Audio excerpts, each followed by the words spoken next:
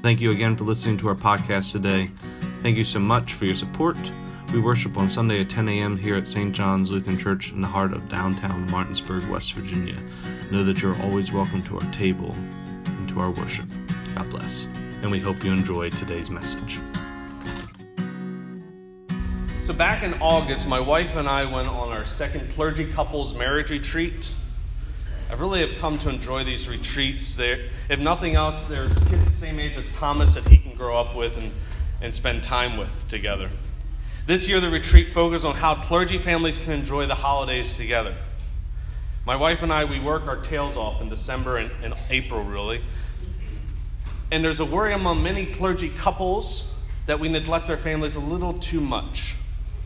So we spent this time at this retreat talking about ways that we can spend more time together as a family unit, as well as devote some time to Advent and Christmas prep, so that, at least in theory, less time needs to be spent on studying, sermon prep, liturgy prep, and more time could be spent with our families. At the very least, it was the hope that we'd be less stressed during this time. We invited a professor from Union Presbyterian to come, Dr. Richard Bowles. He led the resource time that helped us plan out our Advent and Christmas season. Dr. Bowles is an assistant professor of preaching and worship. Instead of working through the gospel text appointed for each Sunday, he focused on the first lesson, Isaiah. And I thought that sounded like a pretty good idea. I don't normally get to preach on Isaiah, so I like the challenge of it all. And you all know that I'm very analytical in my approach to many things, especially the gospel text. I love all the technical details of the text. I like to know all about the nuances of the Hebrew and the Greek. And Dr. Bowles gets up and he says he's not going to do any of that. And my immediate reaction was to try to get out of the room. My wife had to hold my hand to make sure I didn't leave because I was afraid what he was going to do. Instead, he was going to do a different activity for us for each week. And I didn't really like the idea at first, but it turned out they were really cool, and they're really neat ways to explore the text. So for the next 4 weeks, our worship theme will be focusing on the text from Isaiah, and you're all going to have an opportunity to participate in a different activity each week. So I want everybody to pull out their celebrates here, like this. Pull out your celebrates. You all should have gotten a pen, right? Except our poor choir who probably didn't get one. Forgot to bring you guys down some. I'm going to read the story of Isaiah once more through. And I want you to underline, write notes, anything that stands out to you, anything that sounds weird, that makes you really happy. I want you to write down all those initial thoughts that you might have. And later on, either during the distribution of communion or even at home, I want you to do something called free writing. Using that folded blank sheet of paper, I'll just take 5 minutes and write down everything that comes to your mind with this text. It doesn't have to make sense, but it will help you think differently about the text and see the things that stand out to you. I tried this free writing exercise, and I was amazed at all the things I found in the text that I probably would not have noticed just by reading a commentary. You don't need to have a degree in theology to do this, to have this text speak to you. So, everybody ready? I'm going to read the text from Isaiah once again. The word of Isaiah, son of Amos, Saul, concerning Judah and Jerusalem. In the days to come, the mountain of the Lord's house shall be established as the highest of the mountain, and shall be raised above the hills. All the nations shall stream to it. Many people shall come and say, Come, let us go up to the mountain of the Lord, to the house of Jacob, that he may teach us his ways, that we may walk in his paths. For out of Zion shall go forth instruction, and the word of the Lord from Jerusalem. He shall judge between the nations, and shall arbitrate for many peoples. They shall beat their swords into plowshares, and their spears into pruning hooks. Nation shall not lift up sword against nation, neither shall they learn war anymore. O house of Jacob, come, let us walk in the light of the Lord. As I said when I did this free writing exercise, I was fascinated by all the things that spoke to me in this text. I reread my notes and I thought I would expand upon them what I wrote. One of the first things I noticed is that nobody talks this way anymore.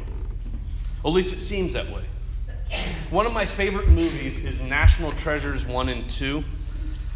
I force the confirmants to watch this all the time because I love it so much. I love the themes and I love the storyline. One of the lines that Nicolas Cage's character repeats over and over and over again when he quotes lines from the Declaration of Independence is that people don't talk this way anymore. In one scene, Diane Kruger's character tells Cage that people don't talk this way. But Cage's reply to her is, I know, but they think that way. Verse 3, many people shall come and say, come, let us go to the mountain of the Lord, to the house of the God of Jacob, that he may teach us his ways, that we may walk in his paths. We might not talk this way anymore, but we do think this way. We want to be with God. We want to learn God's ways. We want to imitate God's actions. We want to walk in his paths. If we're not so, why would any of you be here today? One of the most powerful lessons I learned in high school was from my 10th grade history class teacher, Mr. Brexler. He kept asking in the beginning of the term, why are we in school? Why are any of us sitting in this classroom? Up to that point in my high school career, I thought I had to be there. But I could have dropped out. I remember that question throughout the next 10 years of schooling. Why am I here? I don't have to be in school. I'm an adult. I stayed in school because I got something out of it. I took a small call in the 2 Point Parish because I wanted to be there and I felt called to that place. I didn't have to stay, but I wanted to. And then I took a call here. And I've stayed because I want to be here. None of you all have to be here, but yet you are here. And I don't really care why you're here. I don't care the reasons, but I can assure you, whether you realize it or not, you are growing closer to God every time you come to worship. You are walking all that closer to the paths of God. You are learning God's ways, God's works in mysterious ways. Sometimes he speaks through people like me. Sometimes he speaks through your neighbor. But we always know God speaks through the word and holy sacraments. So yeah, we might not talk this way, but the sentiment is still true. We want to be with the Lord. We want to act like the Lord. Now look at verse 4. He shall judge between the nations and shall arbitrate for many peoples. I won't tell you what my initial thoughts were on that verse when I got there. Needless to say, it wasn't good. If this verse is true, then I'm in big trouble. We're all in big trouble. When I look back at my mistakes, my failings, all my sins, and I realize if God comes and judges me, I am doomed. The first part of verse 4 terrifies me to death. But then I kept reading. They shall beat their swords into plowshares and their spears into pruning hooks. Nation shall not lift up sword against nation, neither shall they learn war anymore. It's unclear who the they is in the text, but the message is very clear. At the appointed time, we will turn swords and spears into farming implements. We will take our tanks and turn them into combines. Things that used to be used to destroy others will be used to grow food. Things that were once used to create fear and terror will one day be used to tend the ground. Our weapons of war, once used to destroy the nations, will be used to feed the nations. President Dwight Eisenhower, after leading the NATO forces and winning World War II and being elected president, decided that his presidency would move the country in a very different direction. He saw the atrocities of the war, all the pain that the fighting had inflicted on millions of people, the fear that war created among so many innocent people, and he said no more. One of the best examples of this was that he moved the division of space travel out of the Air Force and made a civilian organization known as NASA. Space exploration was going to be for the advancement of humanity and not for a strategic military purpose. Essentially, the giant rocket ships that we use to send people into outer space, to visit the moon, to see far off distant planets, were once used to hold a nuclear payload. That sounds a lot like beating swords into plowshares, spears into pruning hooks, doesn't it?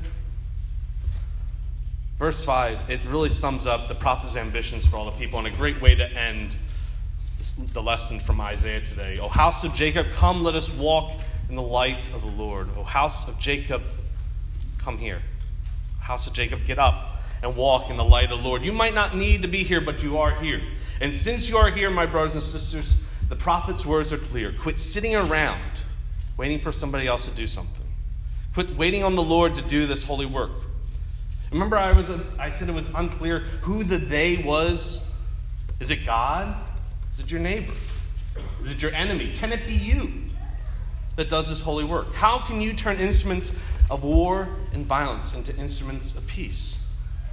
It sounds monumental, right?